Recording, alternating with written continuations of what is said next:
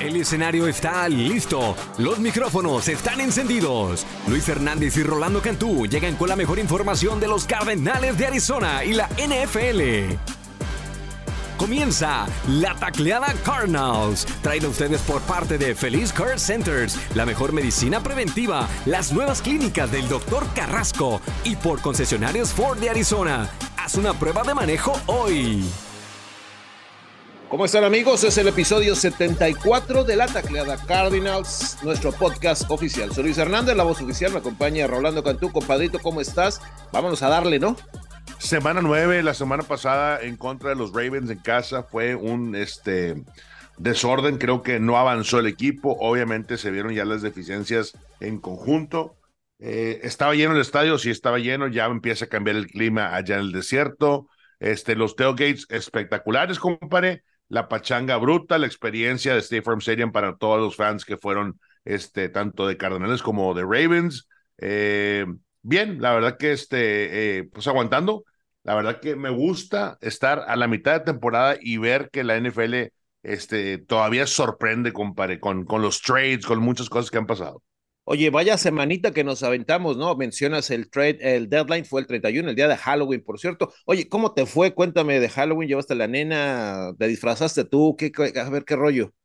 Fíjate, compadre, que este año, por cuestión de tiempo, mi señora se quedó con las ganas de sacar todos los inflables del garage, pero los tengo taponeados ahí con una mercancía que vamos a donar en el off-season, de tachones y balones, ya sabes todo. Entonces no pudimos decorar por fuera, y eso fue una tacha de mi parte, ¿verdad? O sea, Sí. cruz ahí, pero sí salimos a la colonia, salimos al trick or treat, a pedir dulces. Los vecinos siempre se ponen de modo. Oye, hay unos vecinos, compadre, que avientan la casa por la ventana. O sea, estamos hablando, yo entiendo un inflable y una calabacita, o sea, mostrar el espíritu de Halloween, Un pero, fantasmita, ¿no? oye, Por ahí. Sí. oye, compadre, un fantasmita, sí, pero 7 monos de 2 metros y medio, o sea, con producción, con máquina de humo, con luces, todo tipo. La verdad que se esmeraron los vecinos y eso hizo la experiencia de ir a pedir dulces bastante buena. Yo la pasé bien. Por acá, en tu casa, compadre, sí había muchísimos dulces king size. ¿Cómo te fue a ti, allá por aquel lado? Mal, compadre, digo, mis hijos ya están grandes. Me habían dicho que sí querían hacer la tradición de ir a pedir y yo estaba ya más vestido y alborotado y al final me dejaron así vestido alborotado porque no ¿De quisieron. qué te vestiste? No, pues me quería vestir de luchador. Iba a ir nuestro último trick or treat, básicamente. Y no, pues los chamacos ya grandes, cada uno fue por su lado y me quedé vestido. Y pues, me dio la Claro. depre. O sea, acabé comiéndome los dulces yo solo. Así que, pues ni hablar, son partes, gajes del oficio, compadrito, ¿no? De ser padre y de ser de chavos ya más grandes. Pero bueno, compadrito, pues mira, te decía que vaya semanita.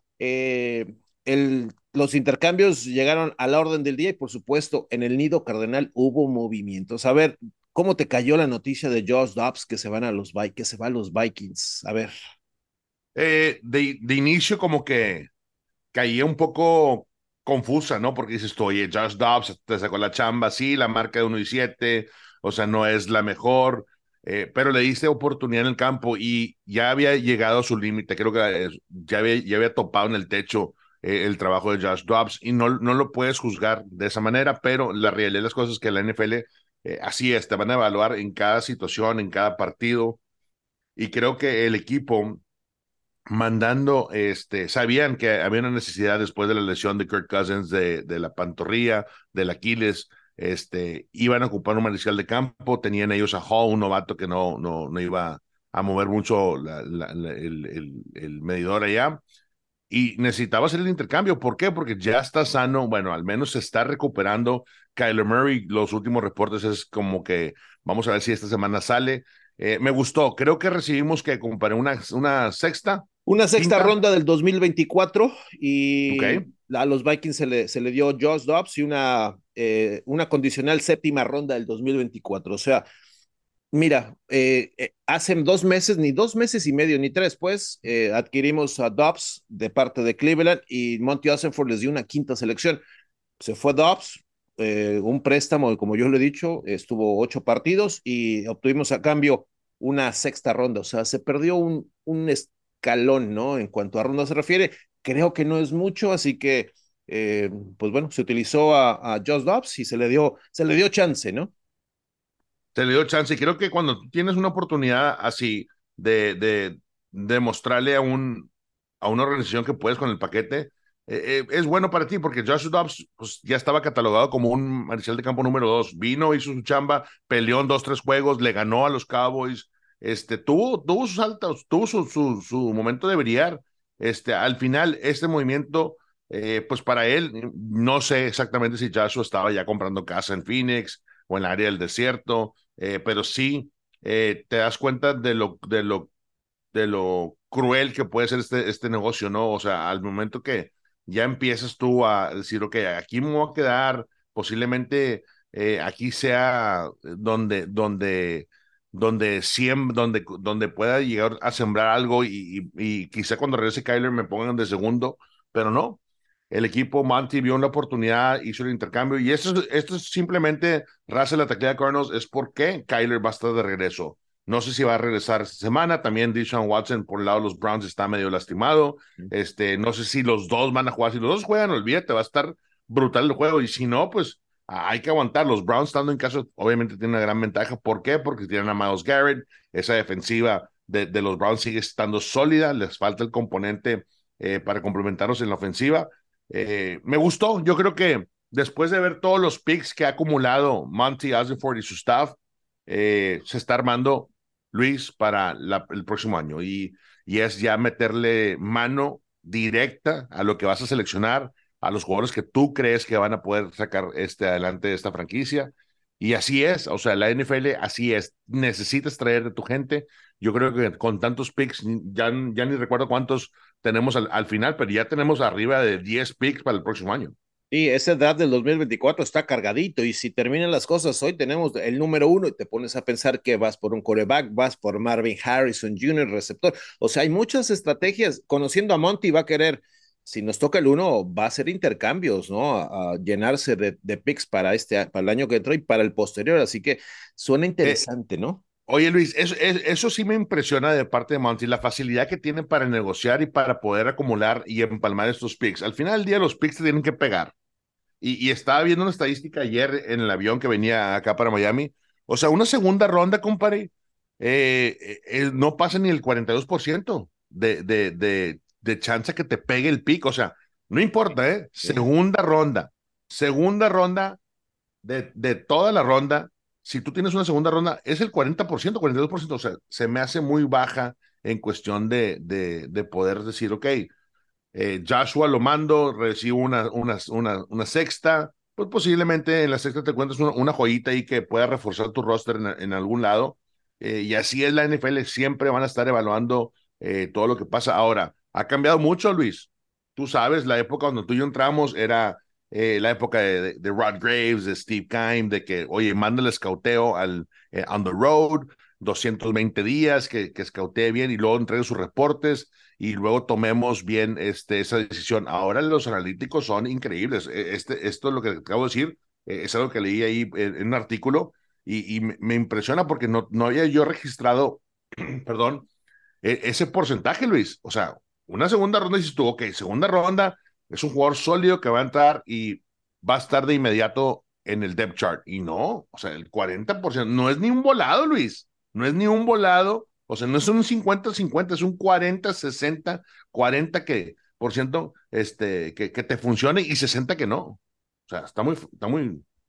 Es que es un volado prácticamente también, ¿no? O sea, incluso las primeras rondas, compadre, a veces es difícil saber si le vas a pegar, ¿no? Fíjate, si analizamos el draft, el primer draft de Monty Ossenford, yo creo que es uno de los mejores que hemos tenido en los últimos años, compadre. Fíjate, primera ronda, Paris Johnson está rompiéndola, el chavo. Los Sí. últimos dos partidos no han sido los mejores, pero creo que son gajes del oficio para él, pero sólido, ¿no? Nuestra segunda ronda, B.J. Ojulari ya tuvo su primer sack, viene de lesiones y poco a poco empieza a ajustarse. Garrett Williams debutó con una intercepción. Clayton Tune posiblemente debute este domingo con Cleveland, ante Cleveland. Entonces, imagínate, hablabas de sexta ronda, tenemos al gigante Dante Stills. Este chavo creo que es de nuestros linieros más sólidos, ya tuvo una y media capturas en contra de Lamar Jackson el domingo pasado. Así que así, ¿a qué voy? A que lo que ha hecho Monty Ossenford es bueno, ¿no? Y creo que lo que viene va a ser mucho mejor.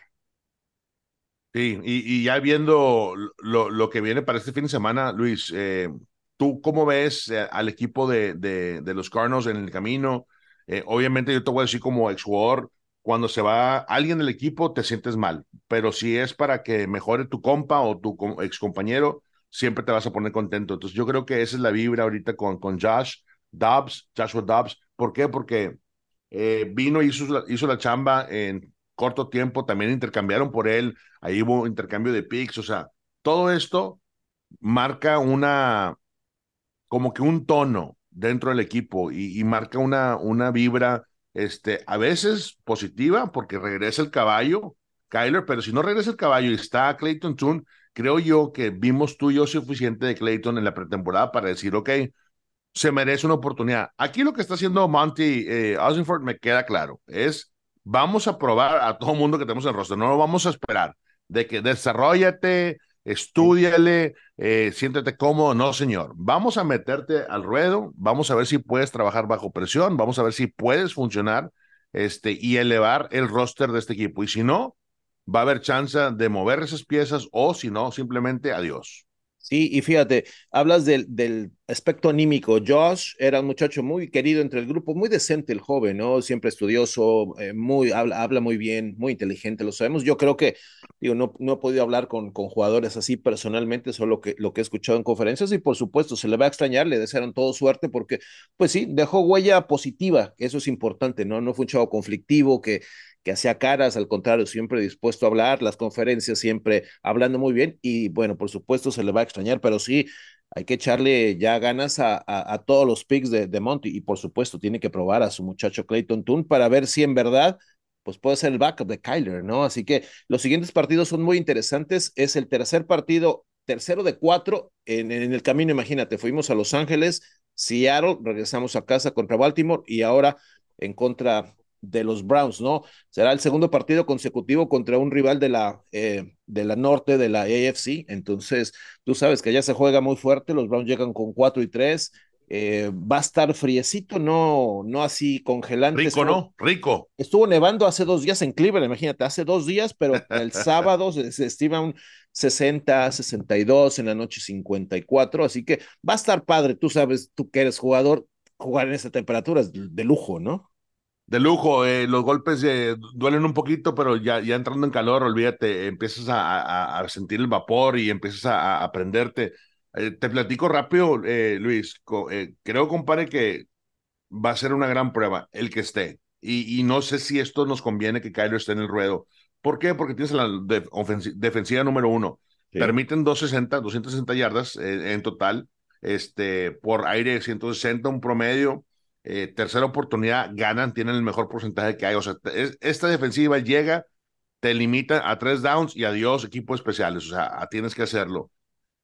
Creo que aquí, viendo lo que ha hecho la defensiva de los Browns, necesitas ver exactamente qué va a pasar. Myles Garrett está teniendo una tremenda temporada, compadre. Lleva 4 strip sacks, o sea, captura, zafa la bola, recupera la defensiva. Increíble. Está número 3 rankeado con 8.5 capturas. Es decir, para Paris, para DJ, para los tackles, lo van a estar moviendo y lo van a estar viendo dónde podría empezar. 17 quarterback hits lleva Myles Garrett. No nada más es la captura, provocar balones, es constantemente está pegándole a los mariscales de campo y esa es la marca segunda más alta de la NFL. O sea, detrás de los grandes, compadre, o sea, como Micah Parsons y TJ y todos esos que siempre están haciendo su trabajo cada semana. Yo quiero pensar que viendo bien el depth chart, Myles Garrett, tienes también a Dalvin Tomlinson, a Jordan Elliott, a Zadarius Smith. Son 4 elementos difíciles de defender. Entonces, Si no está listo Kyler Murray, no sé si sería la semana para poderlo arriesgar, porque esta defensiva es física, es agresiva, no perdona, te caen encima, te molestan, te provocan el aspecto físico a todo lo que da. Es lo que hace el equipo de Cleveland. No tiene otra cosa, no tiene otro frente, no tiene otra carta de presentación. Se alinean, te pegan en la boca, compadre, te hacen sangrar y olvídate, si lo tomas bien y puedes reaccionar y te puedes ajustar, va a estar bien, pero si no, yo creo que no es el momento de arriesgar, ¿no? Sí, y fíjate, en la práctica del miércoles vi a Kyler ya sin rodilleras, sin protección, está caminando mejor, pero todavía está lanzando con los número dos, o sea, las repeticiones principales fueron de Clayton Tune y de Jeff Driscoll como con el equipo uno. Por supuesto, tienes que elevarlo ya al primer equipo porque digo, ya es necesario sacarlo de la lista PUP, ¿no? Ya hay que sacarlo. Entonces yo creo que va a estar disponible, pero yo no creo que va a jugar, compa. Y sí, tienes un punto muy importante, el factor Cleveland, ¿no? Así que mejor esperar ante Atlanta, que es un juego en casa y que regrese tu caballo con una semanita más de descanso. Es casi, casi la pretemporada para Kyler esto, ¿no? Es que así es. Sí, porque ha estado inactivo, o sea, ha estado fuera de game time, o sea, del ritmo de juego o el ritmo de entrenamiento, que también es lo que te prepara para un partido de la NFL, pues desde el año pasado, desde diciembre, ¿no? Entonces, el equipo tenía que activar a Kyler antes del 8 de noviembre. ¿Por qué? Porque ese es el window, ¿no? Que para Exacto. poderlo activar, si no, olvídate, lo perdías más tiempo. Entonces, eh, no me acuerdo bien qué tanto hizo Clayton Tune, pero lo que sí me acuerdo es que Clayton, este, sería su primer partido como titular en la NFL. Sí, sí, Lo sí. vimos en la pretemporada. Eh, yo creo que cuando lo drafteó este equipo en la quinta ronda, 139 global, veíamos que no, como que, ok, Clayton, pero Clayton ha tirado, o sea, en Houston con los Cougars, en la uni, hizo su chamba, arriba de 4,000 yardas, 40 pases de touchdowns, 10 intercepciones, 5 por tierra, y siempre lo veías como que, ok, este cuate tiene con qué, y sí demostró eso, demostró que ha jugado muchos partidos y sabe reaccionar frente a la presión. Yo creo que le van a dar chance, Luis. Bueno, al menos yo optaría por una semanita más.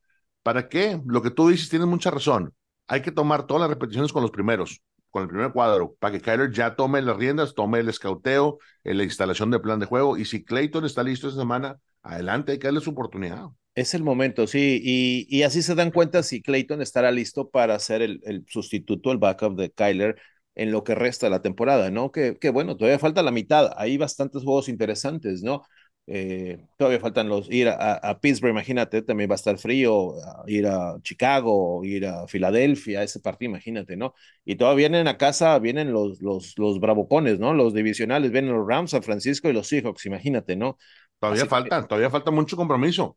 no, Y sí, hay jugadores que lo están haciendo bien. El caso de Marquise, Hollywood Brown me gusta, o sea, no, sí. en la poca química que pudo establecer con Joshua, se conectaron. Es nuestro mejor receptor por el momento, pero quiero pensar que cuando llegue Imagínate. Clayton o Kyler, se eleve un poco más su productividad. Sí, y aparte con Hollywood, compadre, se conocen con los ojos cerrados esos dos, ¿no? O sea, aparte se tiene Eh, una relación personal impresionante, pues desde universidad, así que esos dos, por supuesto, que van a hacer magia y todo el mundo espera esa conexión ya entre el uno y el dos, ¿no? Porque Kyle trae el uno y Hollywood el dos, así que va a ser un buen duelo, compadito, realmente, y pues bueno, yo creo que Arizona puede, sin duda, ganar el partido si empieza a cuidar el balón, porque déjame decirte, los Browns sí son muy buena defensiva, pero tienen un turnover ratio de -7, o sea, pierden mucho el balón de repente, entonces Arizona sí. puede aprovechar, ¿no? Claro, ¿no? Y está clara la estadística con Watson, con Deshaun Watson en el campo. Este equipo está filoso, 3-1, y cuando no, están 1-2, y cambia completamente todo. O sea, 100 menos yardas sin Watson en el campo. Este, por aire también, como unas 60 yardas menos. PJ Walker ha tenido su oportunidad bueno, te completa el 50% de los pases. No es el quarterback que dices tú, ok, vamos a tratar de darle a todo lo que da. ¿Por qué? Porque es un buen respaldo, pero estando en casa, PJ ha estado 4-0 en su carrera. O sea, este, perdón, 4-0 estando en casa y en su carrera, el camino es 1-4. Entonces, tiene esa estadística a su favor. Está trabajando bien con Amari Cooper, es el líder de recepciones por el lado de los receptores. También está David Njoku, su tight end, que me gusta bastante lo que ha Sí. hecho. Tiene buena presencia ahí en la zona media. Así es que va a haber trabajo para la defensiva de JJ, sin duda. Importante partido, compadrito. Bueno, ya casi nos vamos. ¿Cómo estás tú de partidos? Porque cada semana se están poniendo mejor para ti, ¿no? Compadre, tengo dos partidos increíbles, TNF en español, Thursday Night Football. Tenemos Titans visitando a los Steelers. Will Levis atascó 4 touchdowns con D-Hop la semana pasada. Hija, hoy Nuestro lo buen vas a amigo ver. D-Hop se Sí. rescató la temporada. Se vio otro D-Hop bajo el mando de Will Levis. Me gustan los Titans. Creo que va a ser complicado y viajar a Steelers. Y el otro tenemos a Bengals Bills en Sunday Night Football. Así es que semana importante, compadre. Hay que estudiarle, hay que ver video, hay que hacer apuntes para estar listos. Oye, nuestro equipo de marketing está en la Ciudad de México, un watch party el domingo en Cervecería de Barrio, así que la mejor de las suertes, Vanille Rackers y Ben Patrick, por allá estarán con la gente, Big Red, las porristas, así que un pachangón se espera en Ciudad de México, ¿no? Sin duda, ahí visiten la Z Cardenales para que sigan todo lo que está haciendo el equipo, es nuestro equipo de AZ Cardenales en español y de marketing para que nos acompañen. El Watch Party se va a poner bastante bueno, va a haber botanita, va a haber premios, va a haber de todo. Sí, y todavía hay chance para registrarse. Hay que, la información, bien lo dices, está en AZ Cardenales. Regístrese y bueno, tendrá la oportunidad de ganar algunos premiecillos por ahí. Va a estar bueno la fiesta, que ya prácticamente ya están allá en la Ciudad de México nuestro equipo. Así que se empiezan a hacer actividades. Creo que van a ir a las luchas incluso el viernes. Así que bueno, allá anda nuestro equipo de marketing. Así que, compadre, pues te deseo lo mejor antes de irnos. Tu pronóstico para este dominguito, por favor, allá en el Cleveland Stadium y que me recomiendes qué comer, porfa. Vete, Little Italy, compadre, avienta unos ravioles fritos rellenos Órale. de queso con espinacas, por favor. Little Italy. No me acuerdo el restaurante, está en una esquina. Es el más pequeño, pero el más rico ahí, de Cleveland. Pronóstico, creo que nuestros pájaros rojos sorprenden. Con Clayton o con Kyler, yo creo que va a ser Clayton, esa es mi opinión, no es el equipo. Ganamos por un gol de campo. Sí, yo creo que también me gusta lo que el cambio siempre es bueno y el ajuste ahí que en el puesto tan importante de quarterback, creo que le va a caer muy bien a todos. Ya lo vimos, lo mencionaste, lo de Tennessee, mira, cambiaron el quarterback y mira, pum, de repente explota D-Hop. Así que Sí, yo no creo hay que video, no hay cómo defender, no hay ajustes porque no lo he visto y creo que aquí hay una ventaja para nuestro equipo. porque creo que ya habían de alguna forma identificado lo que hacía Dobbs, así que en este caso es diferente. Así que, perfecto, compañero, nos vamos, te deseo la mejor de las suertes, ¿no? Estamos en contacto como siempre A- y con todo.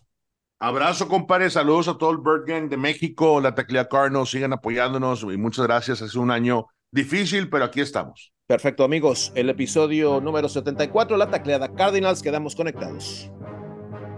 Luis Hernández y Rolando Cantú le presentaron a Tacleada Cardinals, el podcast en español de los Cardenales de Arizona, presentado a ustedes por Feliz Care Centers, la mejor medicina preventiva, las nuevas clínicas del Dr. Carrasco y por tus concesionarios Ford de Arizona. Haz una prueba de manejo hoy.